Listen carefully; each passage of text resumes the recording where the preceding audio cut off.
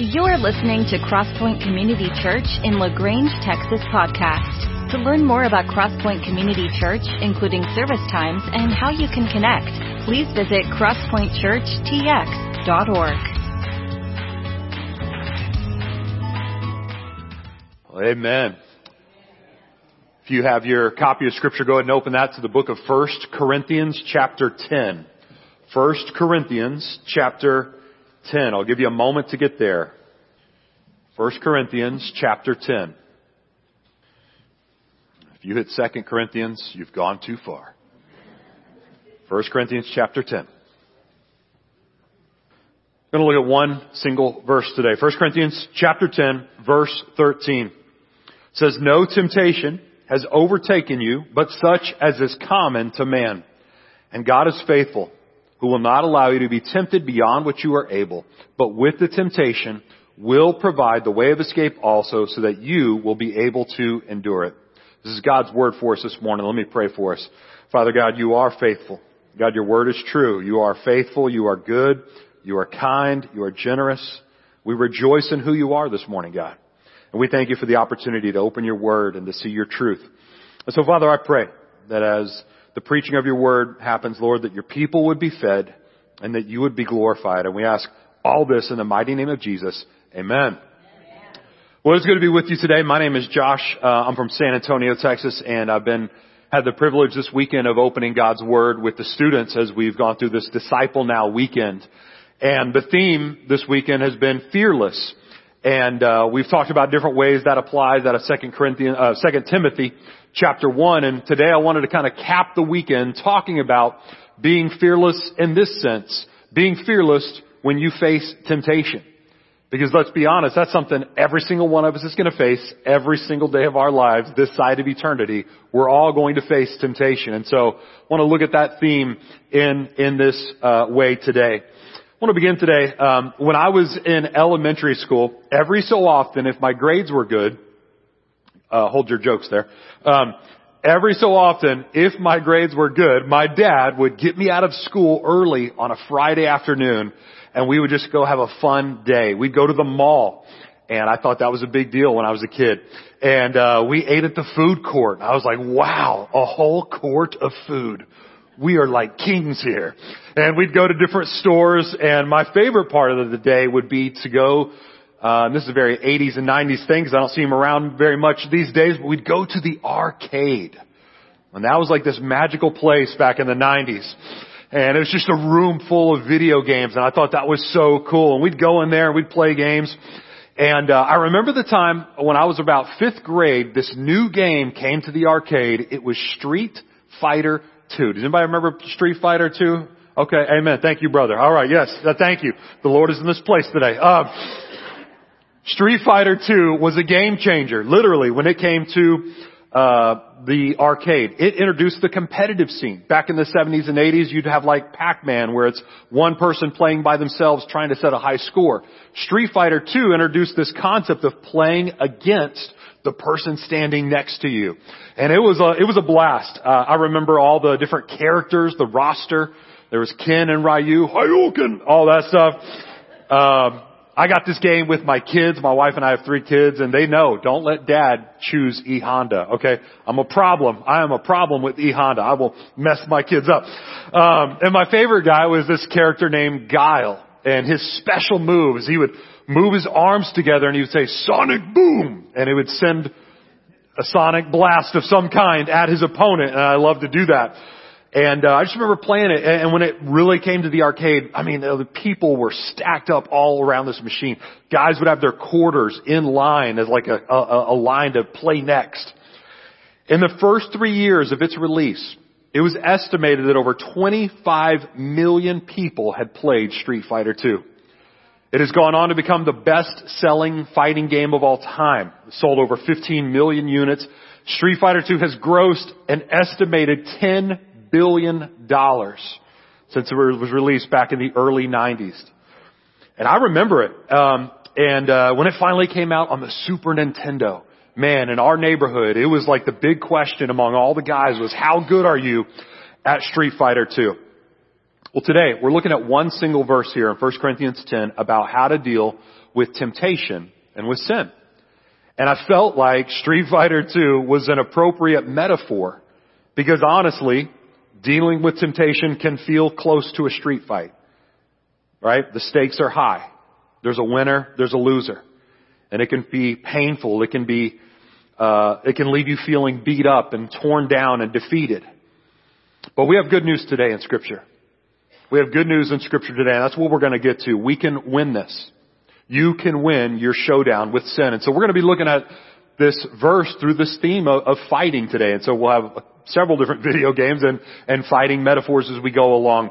I've titled today's message, Rejecting Temptation God's Way, or to put it in the 90s way, giving sin the sonic boom. Sonic boom. And throughout all of 1 Corinthians 10, Paul has been giving a clear warning to Christians about sin and temptation and the dangers really of overconfidence. And so today we're going to look at one verse, verse 13, and we're going to see three things that we can learn about how to reject temptation, how to give sin the sonic boom. Those three things. We can recognize Satan's game plan, we can rest in God's faithfulness, and we can receive God's provision. And that'll be our focus points today. I'll also give you a content recommendation. It's a song called Love Lifted Me. It's an old hymn, and I would commend to you the version by a group called the Sing Team on their album called Sing On. I think it's a great song, and it echoes a lot of what we're talking about today. If you've never heard the Sing Team, I would tell you they sound like if the Muppets and Marvin Gaye made a band. They've got a unique sound, so I'd commend that to you to listen to. So the Sing Team, Love Lifted Me. All right, let's get right to work.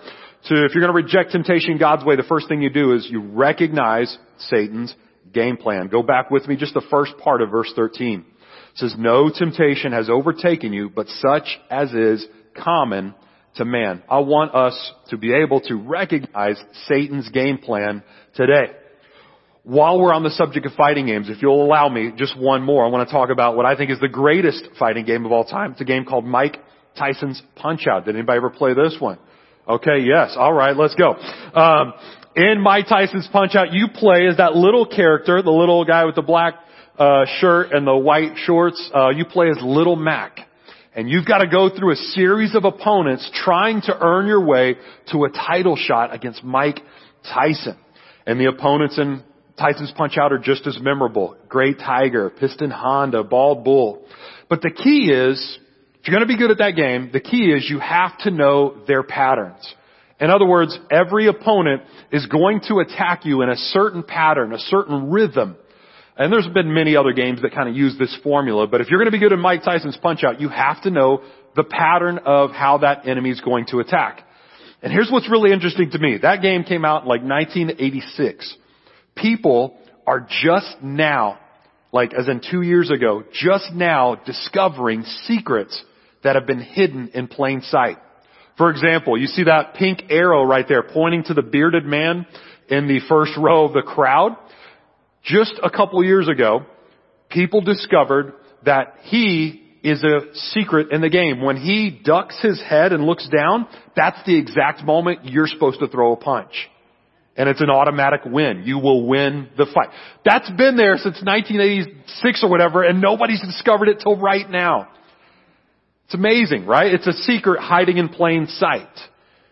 But it's how, if you know how your opponent attacks, you can be prepared. But guess what, man? It's possible. It's very possible to recognize Satan's game plan because he's been using the same stuff since Genesis chapter 3. We could say it this way. Satan's game plan is to hit you when you are hit. In other words, he will strike most often when you are hungry, isolated, tired, or triumphant. Hungry, isolated, tired, triumphant. I'll hit each one of these. Won't go into detail, but you can read these passages later on in your own personal study. Hungry. Think about Jesus in the wilderness in Matthew 4 as he's fasting and praying. What's the very first temptation the enemy comes with? Hey, make this into bread. Right? Hungry. One of my friends once tweeted, he said, the later the night gets, the better Whataburger tastes. Why? I mean, amen? Like, when you're hungry, right? I worked in H-E-B for a long time, and like, you could tell the difference between people who were coming in shopping versus people who are coming in shopping hungry. Like those baskets look different, okay? Isolated.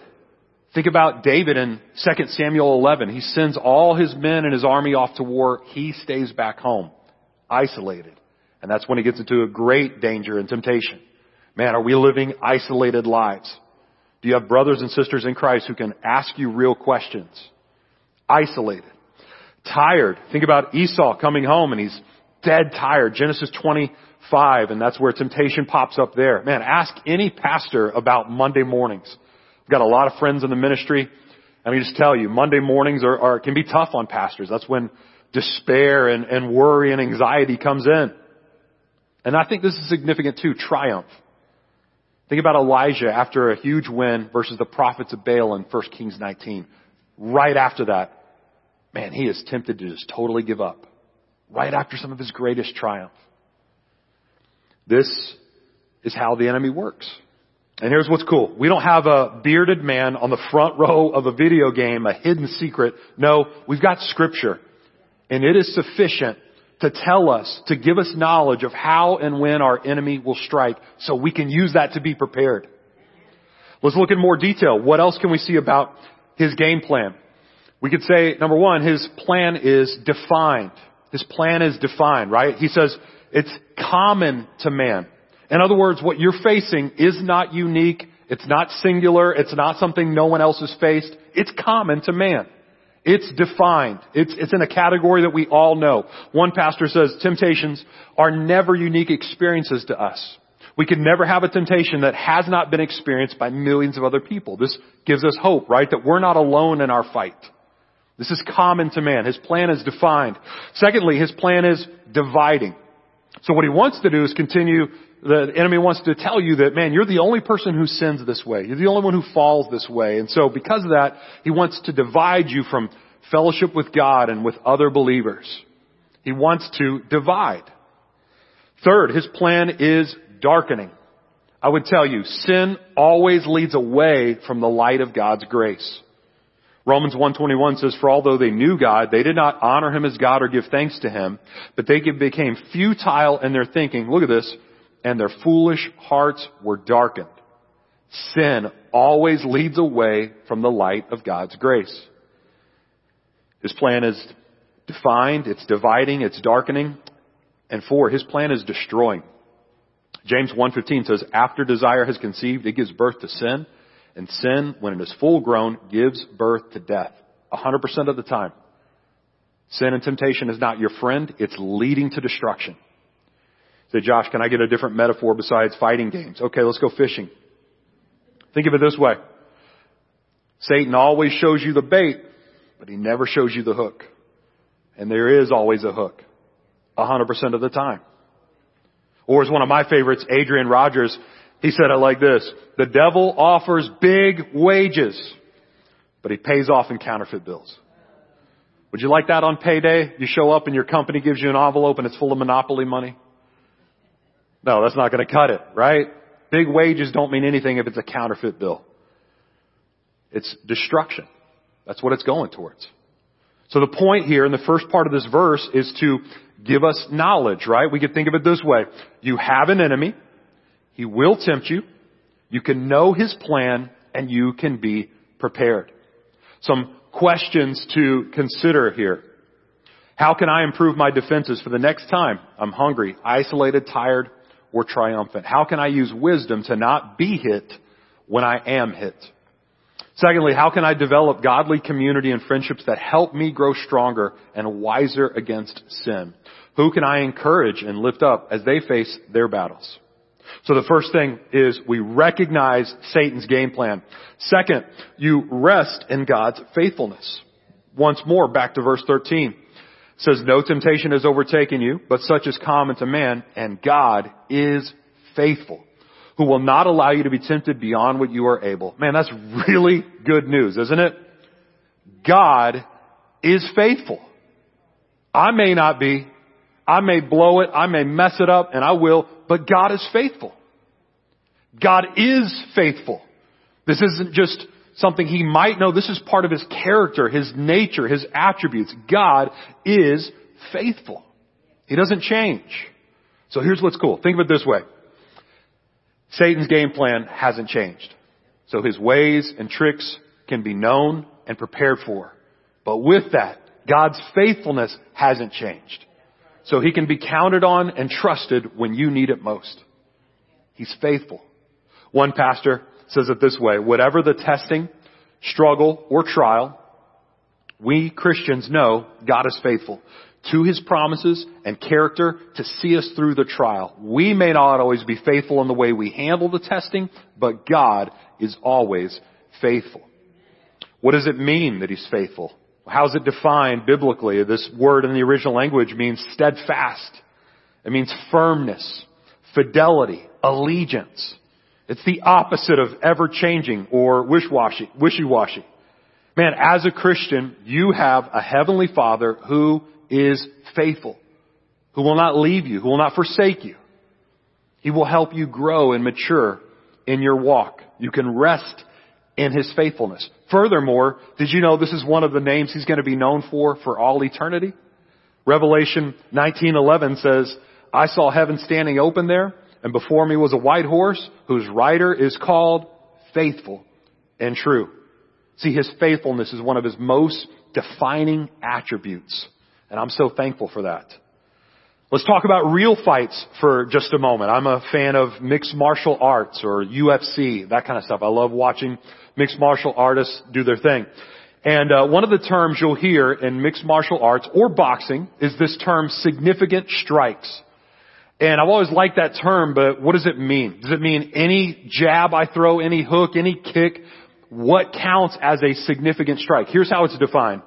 Any strike that significantly improves your chance of winning the fight. Strikes that land solidly with power and authority, not incidental or slight contact. In other words, significant strikes are what offense looks like in a mixed martial arts contest. So as we're talking about temptation and sin and God's faithfulness, what I want to give you today is what I would think of as spiritually significant strikes. Because God's faithful, man, you can strike back. Three things God's faithfulness means for you. Three spiritually significant strikes. Number one, I am not forgotten. He's watching. He cares. He knows this. Hebrews 4:15 says, we do not have a high priest who cannot sympathize with our weaknesses, but one who has been tempted in all things, as we are, yet without sin. The faithfulness of God shows up in the person and work of Jesus Christ. We have a Savior who came down here, who faced what we faced, who's been tempted like we've been tempted, yet without sin. There's no better resource than Jesus Christ when you're facing temptation. You're not forgotten. Number two, you're not flooded. In other words, He won't let it exceed you. He filters the temptations that get to you, right? Paul says, He will not allow you to be tempted beyond what you are able. You're not flooded. Number three, you're not forsaken. In other words, it's not hopeless.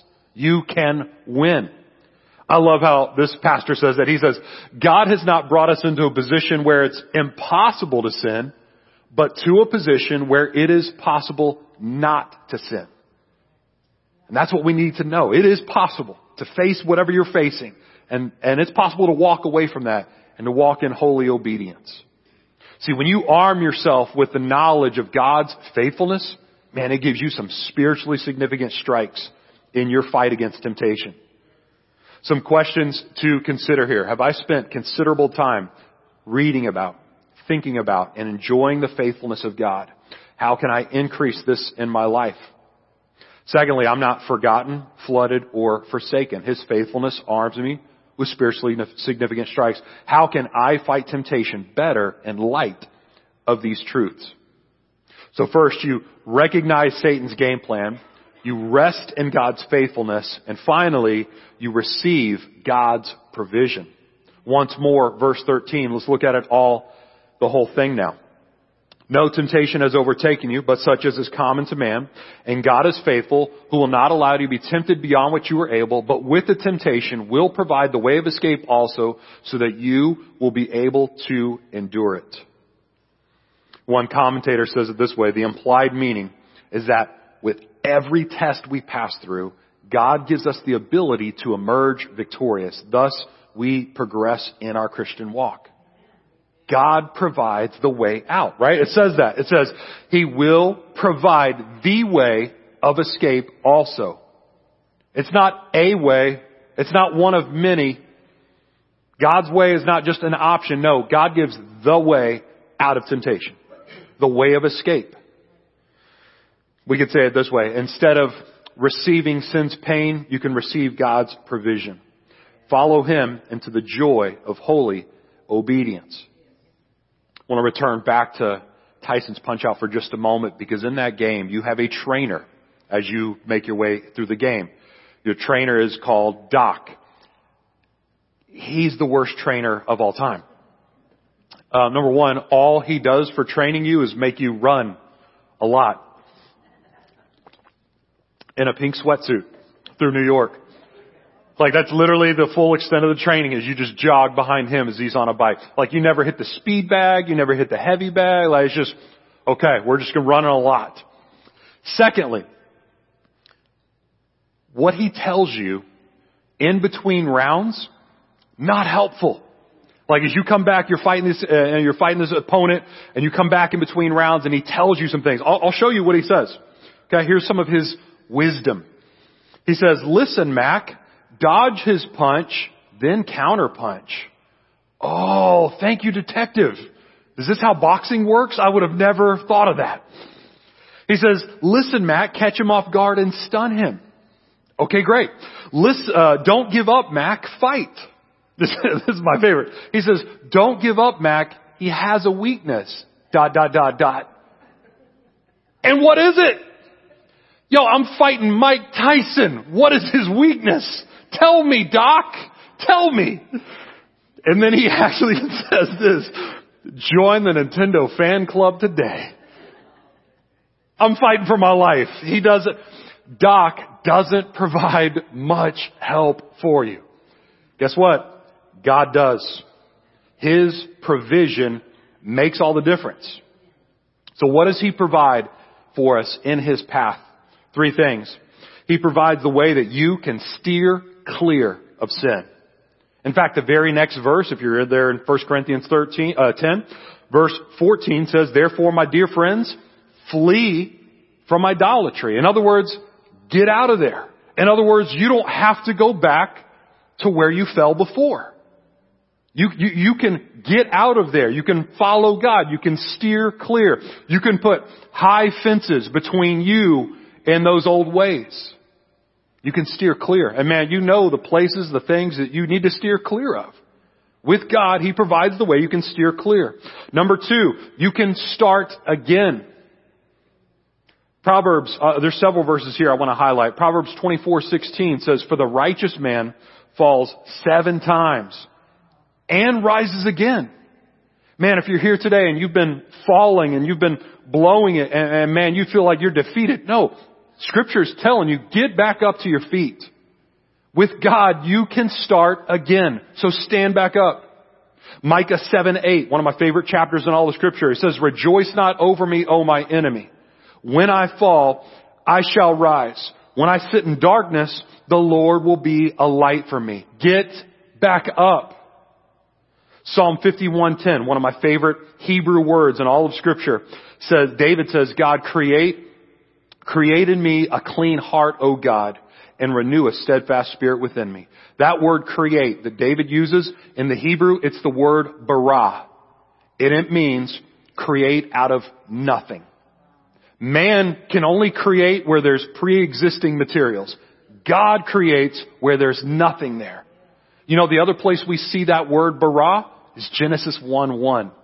In the beginning, God bara. God created out of nothing the heavens and the earth. So man, I tell you, if you're here today and you feel like you've blown it and you've messed up, you feel like there's nothing there, good news. That's where God can do good work. He can create in you a clean heart. So get back up. 3, you can seek Jesus. Think of it this way. If sin is knocking at your door, send Jesus to answer it. We have 3 kids, 2 boys and a girl. Our daughter, I've trained her. You don't answer the front door. You let daddy do that. Because you never know who's there. So you let dad answer the front door. Man, if sin's knocking on your door this week, you don't have to answer it. Send Jesus to answer it. Because ultimately God's path out of sin, out of temptation, ultimately, it's Jesus Christ. You don't beat sin with your willpower. You beat it with worship. You worship your way out of temptation. What does it sound like? I think something like Galatians 2:20. I have been crucified with Christ. It's no longer I who live, but Christ lives in me. And the life which I now live in the flesh, I live by faith in the Son of God. Look at this. Who loved me and gave himself for me. Worship your way out of temptation by looking to the one who loved you and gave himself for you. The gospel is the truth that perfect, sinless Jesus Christ laid down his life to pay for my sins. And then he rose again in victory so that I might live with him forever. Worship your way out of temptation. We could say it this way. The path away from sin is always the path toward the Savior. Pursue the one who loved you and gave himself for you. I gave you that content recommendation earlier for the sing team on that song, Love Lifted Me. I'll just share some of the lyrics with you here. You may be familiar with these. It says, I was sinking deep in sin, far from the peaceful shore. Anybody ever been there? I have. Very deeply, staying within, sinking to rise no more. But the master of the sea heard my despairing cry, and from the waters lifted me. Now safe am I. Love lifted me. Love lifted me. When nothing else could help, love lifted me. That's the story for every single Christian. Nobody's perfect. Nobody bats 1,000. Nobody gets it right all the time, man. We've all blown it. We've messed up. We've been sinking deep in sin. But our only hope is that Jesus Christ, the master of the sea, hears our cry and he pulls us out with his love. Someone loved you enough to lay down their life for you. In Christ, God has provided the way out. Some questions to consider here. God graciously provides the pathway to escape temptation. Am I steering clear of sin? Do I need to start again? Will I seek Jesus now? Secondly, what does it mean to me personally that Jesus loved me and gave himself for me? Have I been saved or lifted by his love? We've seen today 3 things on how to reject temptation God's way. Right? You recognize Satan's game plan. You rest in God's faithfulness. And you receive God's provision. That's how you give sin the sonic boom. One of my nephews is a kid named Trace. Good kid. And when he was about this age, he's now a big old teenage boy, but when he was about 3 years old, we were at my wife's family's house, all watching TV. Maybe a Cowboys game or something. And Trace had been drinking some chocolate milk in a little sippy cup. And he was out, and so he asked for a refill. And so one of my sister-in-laws went into the kitchen and went to make him a refill. She was still watching the TV, and she wasn't paying attention. She didn't realize that the milk she poured in had expired. And I don't mean like a little bit, but like not good expired. Like it had gone bad, severely bad. And so she makes him the chocolate milk, puts the cap back on it, hands it back to Trace, sits back down. We're all watching the thing. Trace takes a little sip and he's like, blah, blah, blah, blah, blah. And I'm like laughing. I'm like, haha, kids, they're funny. And he's got that little 3-year-old accent where they don't pronounce everything exactly right. And so I was like, Trace, dude, just drink your milk, man. It's fine. And so he's like, okay. And so he takes another drink and he's like, blah, blah, blah, blah. And then I always remember it. He stands up and he takes his sippy cup and he slams it down with all the authority a little 3-year-old body can have. And he just announces, he says, this is not tasty.